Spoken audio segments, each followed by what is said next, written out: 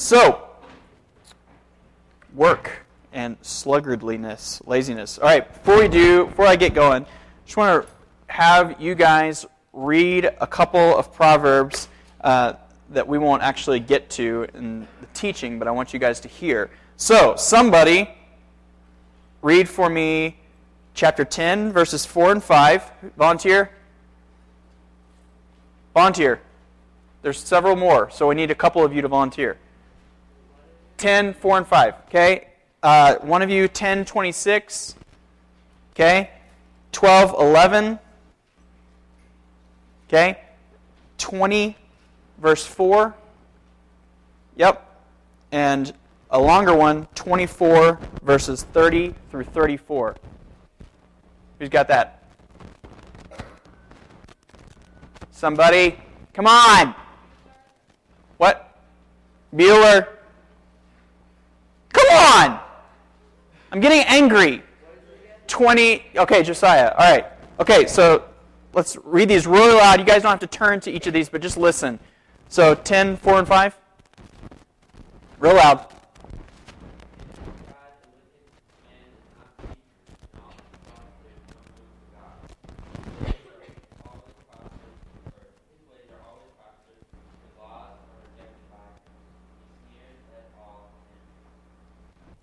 Ten 26.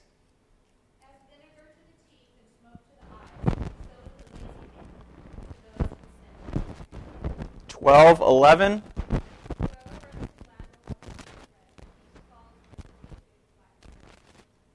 24.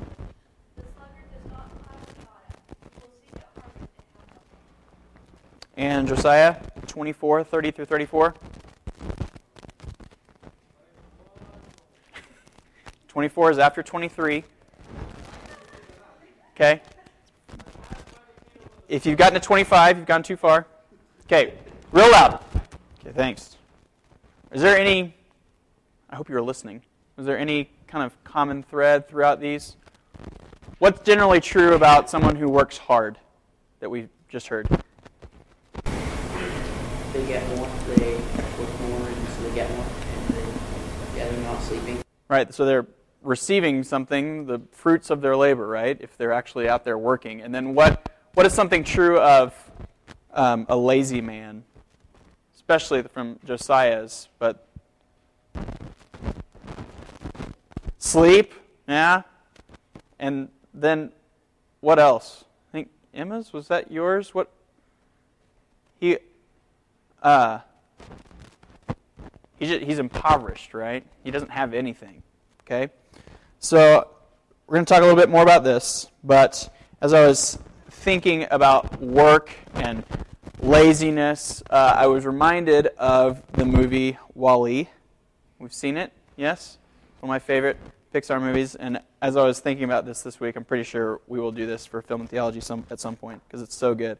But just as much as Proverbs paints a picture for us of a person who works hard and a person who doesn't, the Pixar people painted that picture very clearly for us in WALL-E. So in the first quarter, maybe a third of the movie, we just see this robot. And what's his job? To clean up trash, right? But tell me, is there anyone coming to check on him to make sure he's getting up in the morning and doing his work? Is there anyone that comes at 5 o'clock when the bell rings to make sure he's gotten his work done? No, other than maybe some cockroaches, he's the only living or robotic thing left on the earth, and yet he's still going to work every day. He loves to do it because he's trying to create order out of chaos. He's trying to create beauty. When he does find beautiful things, he takes them back to his little house, and he loves to work. He's a hard worker. And then we see the people in the movie, right? What's something true about the people? Yeah.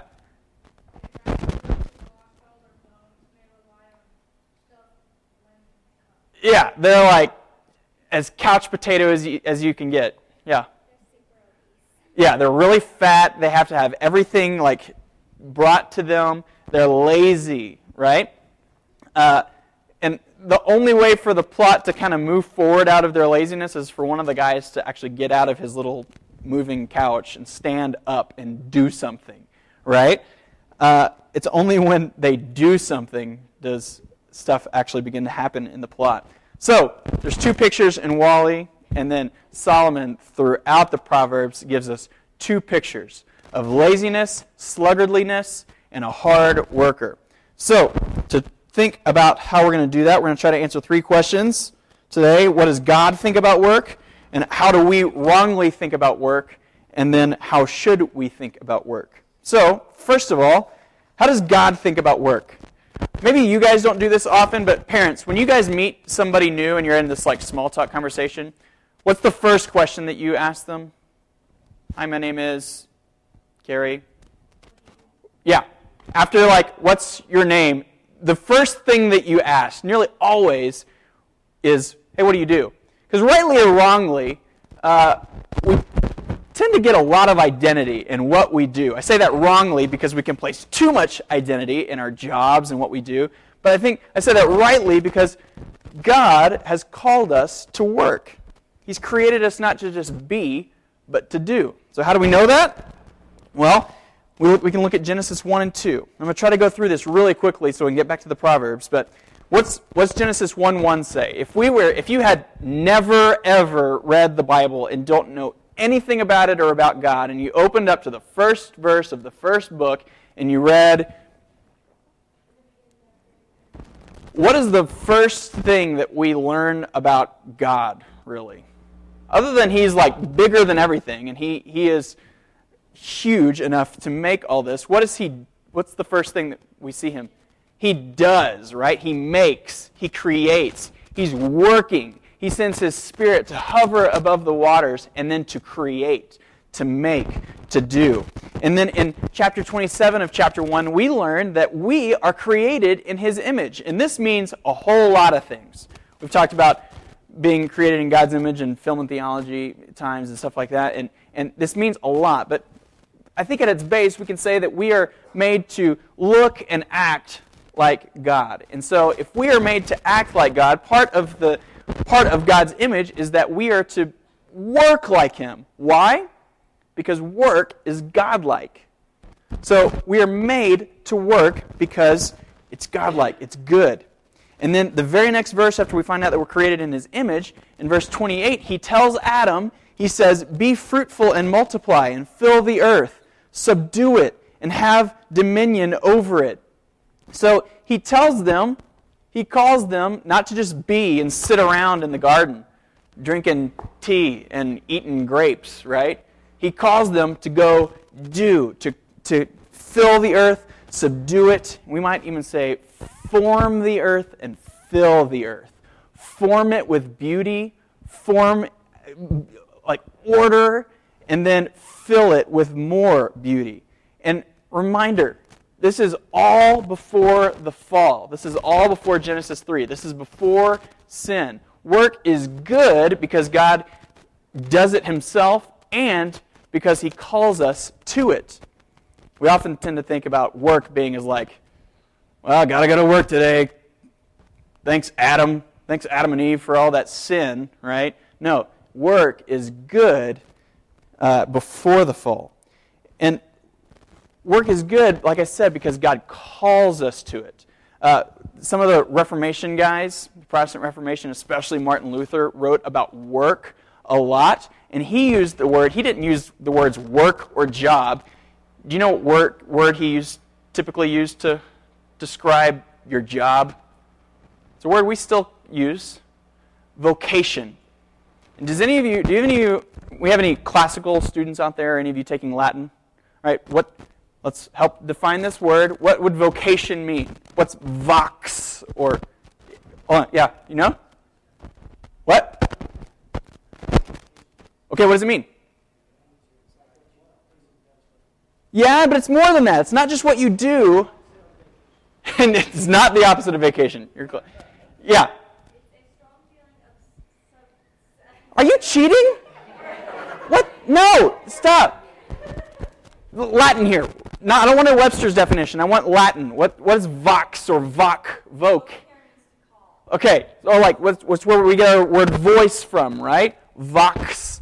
And so vocation means a calling. calling by God. And that's why Luther would say it's a calling by God. God has called you to this place of work. You don't just kind of end up there, and that's just kind of what you do.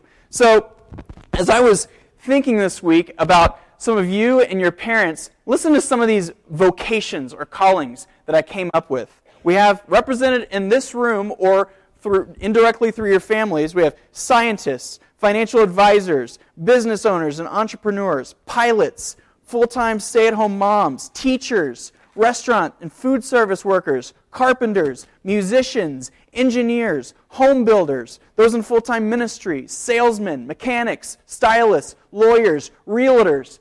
That's amazing. All just represented in our families in this youth ministry. That's incredible. And it's not just that these are these jobs that people go to.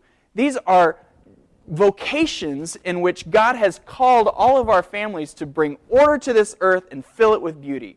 No matter what your job your parents or you might have, this is what they're doing. They are bringing order to chaos, and they're filling the earth in some way with beauty, or filling it with God's glory.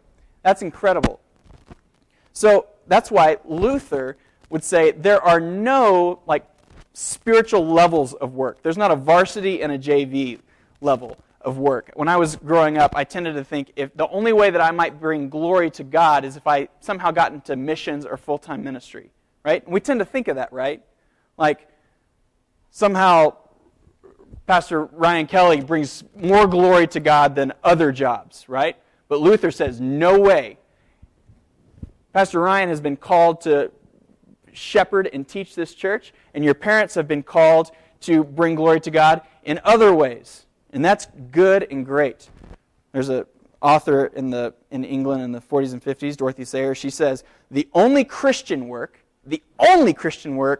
is good work well done. So when you do your job or your work excellently, that's a Christian work. Okay? So, we need to keep going. We've spent too much time in Genesis. I'll also say, just real quick, that work is good in Genesis because it is also Adam's form of worship. When God says in Genesis 2, the Lord took the man and He put him in the Garden of Eden to work it and to keep it, that work word we see interchangeably throughout the Old Testament is either meaning work or worship. So Adam brings worship to God when he works in the garden. Okay? So Adam feels God's pleasure when he works in the garden. So what the heck, Nathan, you guys might be saying.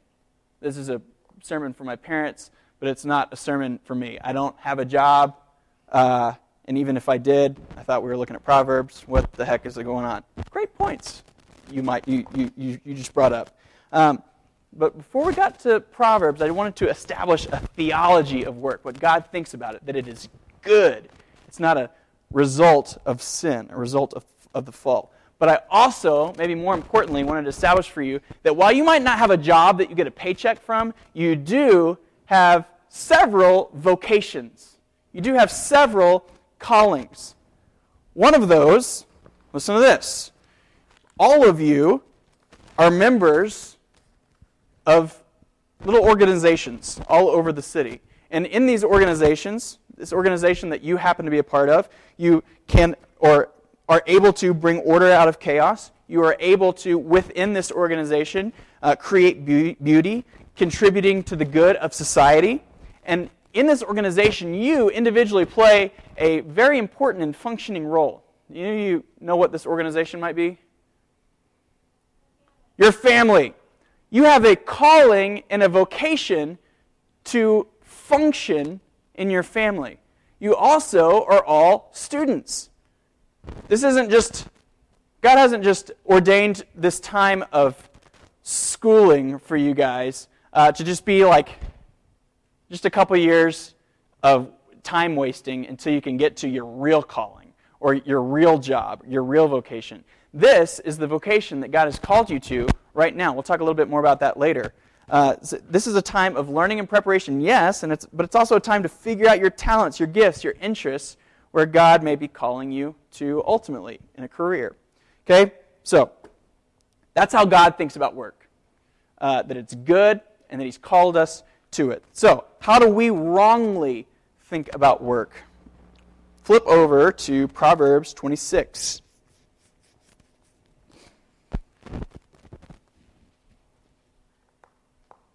I'm going to look at verses 13 through 16. Most of you there? Okay, listen to this. The sluggard says, there's a lion in the road. There's a lion in the streets. As a door turns on its hinges, so does a sluggard on its bed. The sluggard buries his hand in the dish. It wears him out to bring it back to his mouth. The sluggard is wiser in his own eyes than 7 men who can answer sensibly. So, we're going to see quite a bit that the sluggard, that's true of the sluggard, but primarily I want us to see that the sluggard sees work as bad, to be avoided, and he certainly doesn't see it as a calling. So, a few of the traits of the sluggard. What is Solomon saying in verse 13? What is the sluggard saying?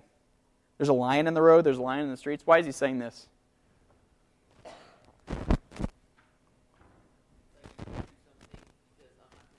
Yeah, or you're crazy if you're asking me to leave this house and go do something. There's a lion out there who's going to eat me, right? Is there really probably a lion in the streets? Probably not. So he's either making up excuses just to get out of it, or he's like totally delusional and like tricking himself into thinking that there is so he doesn't have to get out of bed and go do something. We may not use, I really hope that you've never used the lion excuse. Like if your parents asked you to get up and go mow the lawn, you say, I can't, there's a lion out there. I hope you've never used that. Probably won't go over very well. But we do make a whole host of other excuses. And I read one really helpful author this week who said the 2 primary excuses we give is first the exception excuse. And the exception excuse goes like this. I'm special and not like the others. Because I'm wise and reasonable, I see a bigger picture than the people who make the rule. In my judgment, the rules aren't exactly fair, so I think I'll just change them a little as they apply to myself and not really tell anybody. So the exception rule plays out like this for us, where we say, yeah, somebody should clean up my room. Somebody should do the laundry in this house. Somebody should mow the lawn or clean the garage, but not me, right? Why? Because I'm special, right? I am the center of this house, and that work ought to get done, but I ain't going to do it, right? You other people, you unspecial people, should do it. And since I'm special, I can just stay in my room and play video games or watch TV or just stay on Facebook all day long while you people, the unspecial ones, get the work done, right? Or I agree, like philosophically, maybe even theologically, that people shouldn't cheat on a test. That's probably true. But I'm special. You know, I had a really busy week and I didn't really have time to study this week. So since I'm special, I'll go ahead and cheat. Or I know this algebra teacher has put in a lot of work and God has called me to be here to do this work hard, but I stayed up real late last night, so I'm going to set up the folder and take a snooze, right? Because I'm special. Right? We do that, right? The other really primary excuse that we use, in addition to the exception excuse, is the lowest common denominator excuse, which is essentially the exact opposite of the exception excuse. It says, everyone else is taking it slow. Everyone else is lazy. Why not me too? Right? I'm justified in being lazy because everyone else is. So we say, look, Mom, none of my other friends have to do their own laundry or clean up the room. They do it for them. So I'm not going to do that. Right? Or none of my friends' parents care if they get good grades. So I'm just going to get a C and move on to the next semester. Right? All my friends cheated on the test. They cut corners here or there. They lied here or there. So I will too, because they're lazy. Everyone else is lazy around me. Why should I do any differently? Right? And we do that. I do that all the time. I can make excuses for not doing work. Just like the sluggard who says there's a lion in the road. So the sluggard makes excuses. And second, he shows no initiative. He's like a door just swinging back and forth on its hinges. I think the picture Solomon might be painting here is he's in his bed and he's just rolling over and over and over, never getting out of bed. And maybe he does occasionally get out of bed, but he doesn't move anywhere. Like a door, doing the same thing over and over and over. You may be caught in doing the same unproductive, uncreative, simple activities day after day, week after week, and year after year. And you look back when you graduated high school and you're essentially the same person you were in the 7th grade because you haven't done anything. You haven't learned anything, created anything. You aren't growing in wisdom. So, just think about it. In the past year, have you grown in creativity, in production, in serving and loving others, in wisdom, in knowledge about stuff? I'm not even talking about like biblical knowledge. Yeah, that's certainly should be a goal. But have you just like learned more about the world around you? Or are you like a door, just kind of hanging out? The difference between you and the door, though, is that the door is actually fulfilling God's calling on its life, right? God has called it to swing back and forth, and it feels God's pleasure as it does that. But you certainly do not, if that's all you're doing. So the third trait we see, he makes excuses and he lacks initiative, is that he consistently fails to complete his tasks. Look at this. This is a pathetic picture that Solomon gives us in verse 15. The sluggard, he's hanging out on the couch with his feet up with a bowl of something. I don't know. Maybe popcorn or something. And he puts his hand in the popcorn and he either falls asleep or he's like, it's not worth it for me to bring my hand up. That's too much work. Right? He can't even get the food to his mouth. And he can't complete the tasks that he starts. He's distracted, or he's lazy. Maybe I'm reminded of this, of just procrastinating. He can't get his jobs done. And so my question is, if you've started a task, how quickly are you distracted? Like Facebook, TV, video games, whatever. Do you finish what you started? And this is me too. Kayla, do you remember last week she knows exactly what I'm going to say before I even asked her. I think it was a Thursday afternoon, and I just came over and dropped a note on her desk and walked back to my desk. And what did it say? Something, paraphrase it. Yeah, I should have been writing a sermon or reading a book or preparing in some way, and I just didn't want to a day. And so one of the ways I procrastinated was to write a funny note to Kayla and walk by and throw her a note that said, I am lacking all motivation right now. But this is all of us, right? We can procrastinate and not be motivated, self-motivated to finish the tasks that we've started. So these are the traits that we see of the sluggard here. But again, the sluggard, the reason he does these things and makes these excuses is because he doesn't see his work as good, as inherently good, ordained by God as good, and he doesn't see the work that he's been called to as exactly that, a calling, called by God to do these things. He sees his work or his job as a necessary evil, right? And we all know these people, right? And maybe it's some of you.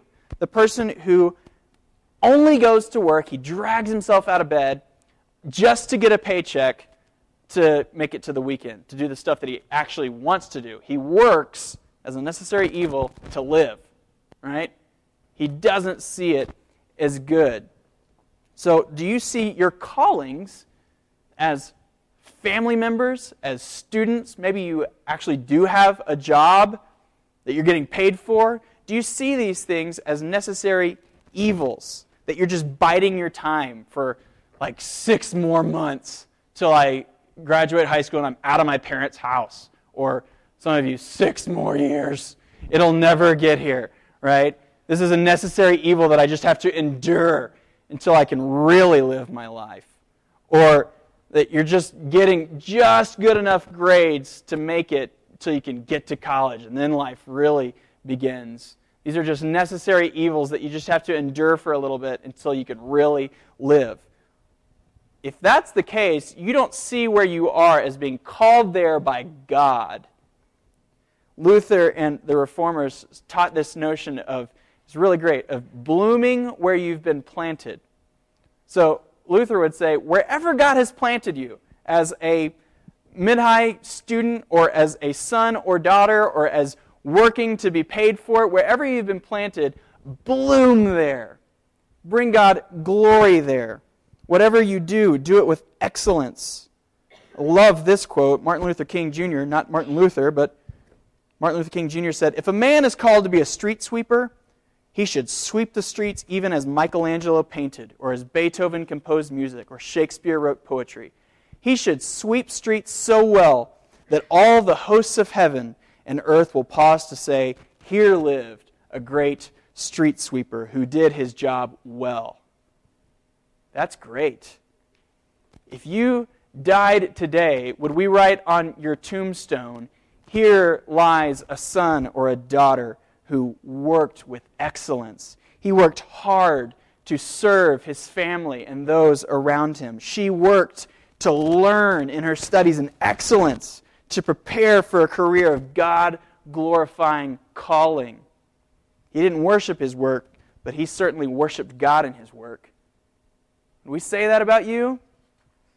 If not, you don't see where you are right now, where you've been planted as a calling by God to bring him glory, to bloom there. So that's how we wrongly think about work. We think it's bad, a necessary evil, something that we just have to endure so that we can really live. But how should we think about work? I've already tipped my hand a little bit, this blooming where you've been planted thing, but flip over back in the book to chapter 6. Just like in Wall-E, we had a picture of lazy humans. We also had a picture of Wall-E. And Solomon gives us a similar example here. In 6:6, "Go to the ant, O sluggard, and consider her ways, and be wise." So, Rachel, let's consider the ant's ways.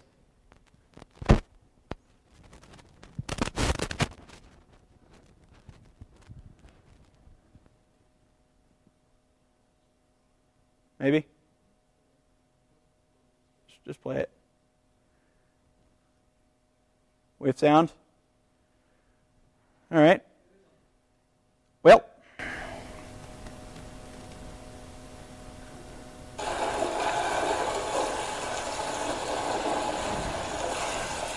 The amount of cement required is extraordinary. For 3 days they kept pouring, until 10 tons of cement had disappeared down the tubes. I didn't do those, by the way. Sorry about that. Yeah. After a month, they begin the excavation, led by Professor Louise Fortune.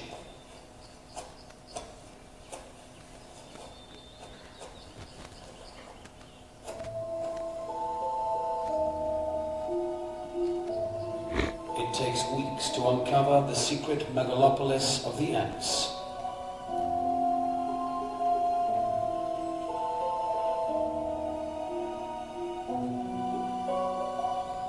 With the help of mechanical diggers, the scientists remove tons of earth. At last, they begin to see the structure of the city-state.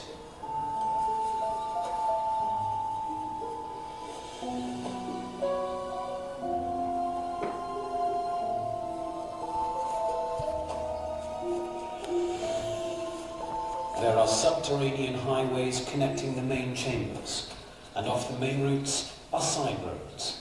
The paths branch and lead to many fungus gardens and rubbish pits. The tunnels are designed to ensure good ventilation and provide the shortest transport routes.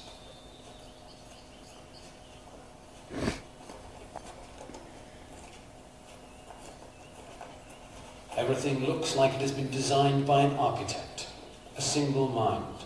But of course that isn't true. This colossal and complex city was created by the collective will of the ant colony, the superorganism.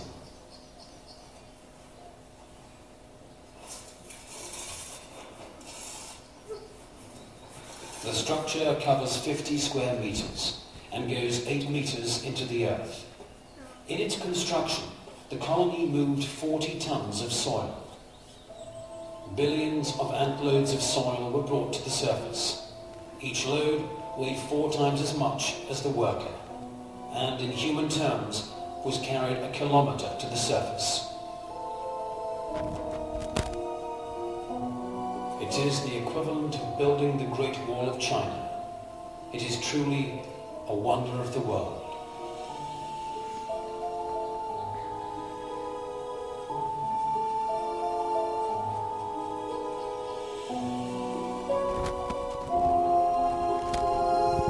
All right, let's kill it. Is that not cool? I think that's amazing. And I'm in disagreement with the narrator where he said it looks like a single architect has designed this. Of course, that's not true. I think that is amazing. And I think it is true that God has called these ants to build this amazing structure. And I think God, I've got a bigger picture of my God who gets glory from an ant colony. That's incredible. That's great. So, back to chapter 6. Go to the ant, O sluggard. Consider her ways and be wise. Without having any chief officer or ruler, she prepares her bread in summer and gathers her food in harvest. Let's stop there. So if any of what we talked about in chapter 26 rings true to you, if you're a sluggard in some ways, if you make excuses, if you don't self-initiate, if you don't finish what you started, I'm assuming some of that might echo true for you. If you are a sluggard in some ways, Solomon is saying, let's look at the ant. Consider her ways, observe her, and then change. So first, we see, unlike the sluggard who never self-initiates, they are self-initiators and self-disciplined. They don't show up late or have to take a 15-minute break once every hour, right? And they don't, like Wall-E, have to have a chief, an officer, or ruler coming over them to make sure that they're getting their work done. They don't need their mom or dad to come in 20 times every morning begging them to get out of bed to go to work. They don't need to come to church every now and then and hear a sermon urging them to excellence in their work. They just know what their calling is and they do it. Just like Wall-E. This is great. They're self-disciplined.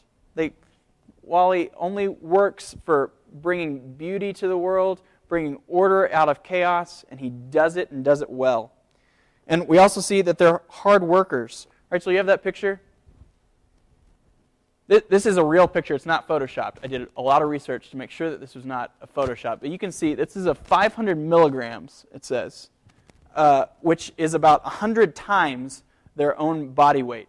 That's amazing. That's like you lifting, what, 10,000 pounds? If you're 100 pounds, whatever. That's incredible. So when you're at a hot picnic complaining about the heat and I wish we could just go home, you know what the ants are doing? They're just grabbing the Fritos and Oreos and carrying them off, right? And they are not complaining. They are working all the time, working hard, finishing what they're starting, working. They also we see that they understand the future and they're preparing accordingly. They know that, when's the last time you guys have seen an ant? It's been a couple months, right? And in the springtime, you'll see a lot of them. But where are they now? They're under the ground. And how are they staying alive under the ground? Because they worked all spring and summer and fall to prepare for the winter, right? They don't waste their weeks in procrastination. Yeah? Actually, the worker ants don't eat it. They bring the food to people. I'll get there, okay? They're working accordingly, though. They don't find themselves procrastinating, and then they feel the first snowflake, and they're like, oh no! What do? I got to go grab a bunch of stuff for the winter, right? They're not caught unaware. They're working hard to prepare. And then, as you just said, We don't see it in the text here, but they're unselfish and they work for the good of the colony. The way an ant colony works are, some stay at the bed, we'll get back to them, but they send out these scouts that go out everywhere. And what happens when a scout finds a piece of sugar or a crumb off of a Frito? Do you know what he does? Yeah, he just turns an about face from that Frito and he makes a beeline back to the colony. And what he's done is left a line of little pheromones, of little smell stuff, that the other ants, when he gets back to the colony, he like blows his trumpet, and like everybody like runs behind him, following that pheromone trail, and they're hoping to find more Fritos, right? That would be the jackpot. And you know, you've seen them, right? The line of ants on the street or the sidewalk, and if you are especially cruel, you can rub your thumb over their line, and then they all just like crash into each other, right? They're following this trail of the smell. So these scouts are out working hard trying to find food. Then these worker ants are working hard bringing it back. And then there are some that never even leave the bed, leave the colony. They're doing what we just watched. They're building, burrowing. There's the queen ant who's there to produce more ants. And there are some of these dudes that that's all their job is too, is to keep populating the queen ant. That's their job, right? And so, look, some of them, they don't get any glory, right? They don't get to run out and grab the Fritos. They're just working hard in the dark. But they are working unselfishly for the good of the colony. So is this you? Are you working unselfishly for others? Are you self-initiating, disciplined, working hard? Or are you back to the sluggard? Verse 9. Solomon says, "How long will you lie there, O sluggard? When will you arise from your sleep? A little sleep, a little slumber, a little folding of hands to rest, and poverty will come upon you like a robber, and want like an armed man." You're just lying there, again, like a door on its hinge, just rolling back and forth. And finally, after you wake up, you finally open your eyes, but then you say, you know what? I'm still pretty tired, even though I just slept for 10 and a half hours. So I'm just going to fold my hands on my chest and just rest a little bit because I'm still not rested.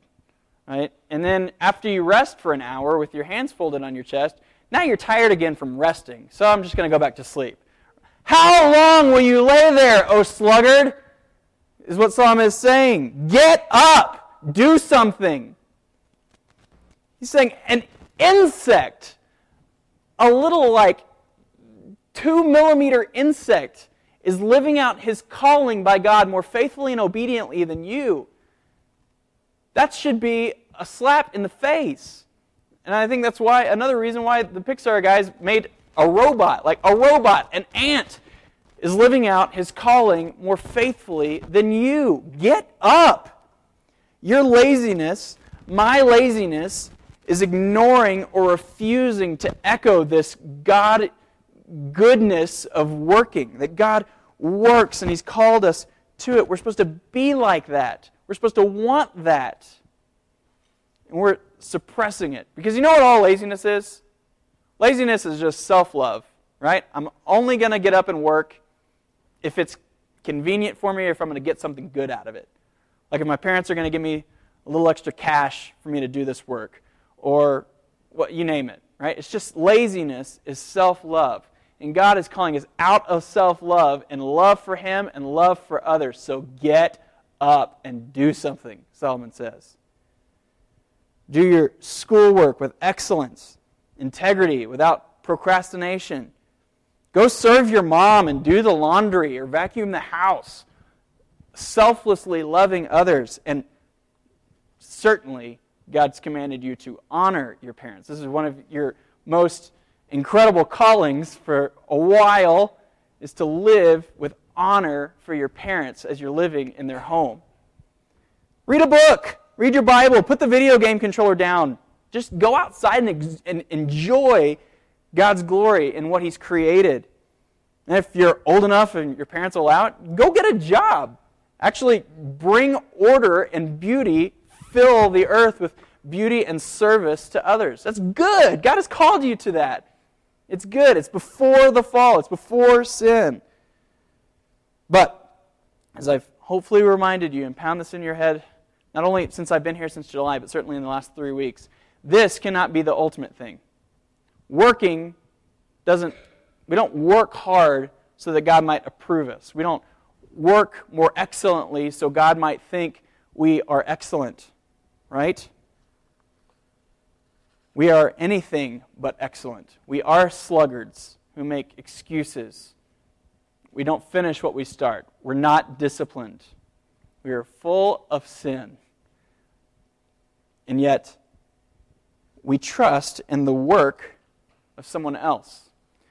The reason we can work excellently is because we realize, if we're believers in Christ, that His work has already been credited to us. So no matter how excellently we work, we cannot add to His already most excellent work.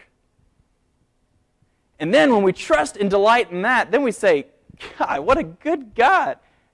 Might I love you and find pleasure in my work, glorying and worshiping in you, and might I selflessly love others because you have selflessly loved me. Because this one, this Christ, He was self-disciplined. We see Him removing Himself in the morning and in evenings to pray for His work and ministry, for God's glory, and for His disciples. He's self-initiated. He didn't need His disciples to every now and then come give Him a pep talk. Peter doesn't come in and say, all right, Jesus, let's go, buddy. Let's do some ministry today. No, He's doing it. He's disciplined. He worked hard for God's glory other than His own.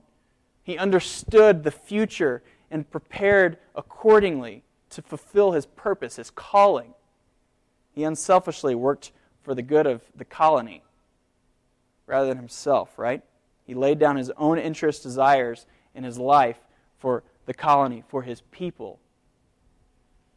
And when we understand and trust in His work rather than our own, like I said, a work that we cannot add to, then God changes our heart, where we begin to delight in working excellently, feeling God's pleasure in our work, but not His approval, right?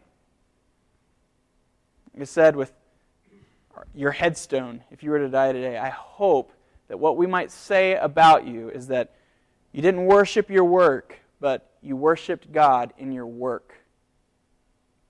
And again, in your vocation, in your calling. As a calling, as a son or a daughter, as a student, as an athlete, as a job you're paid for, whatever God has called you to, wherever He has planted you, bloom with excellence, because God has given you already an excellent work on your behalf. That's good news.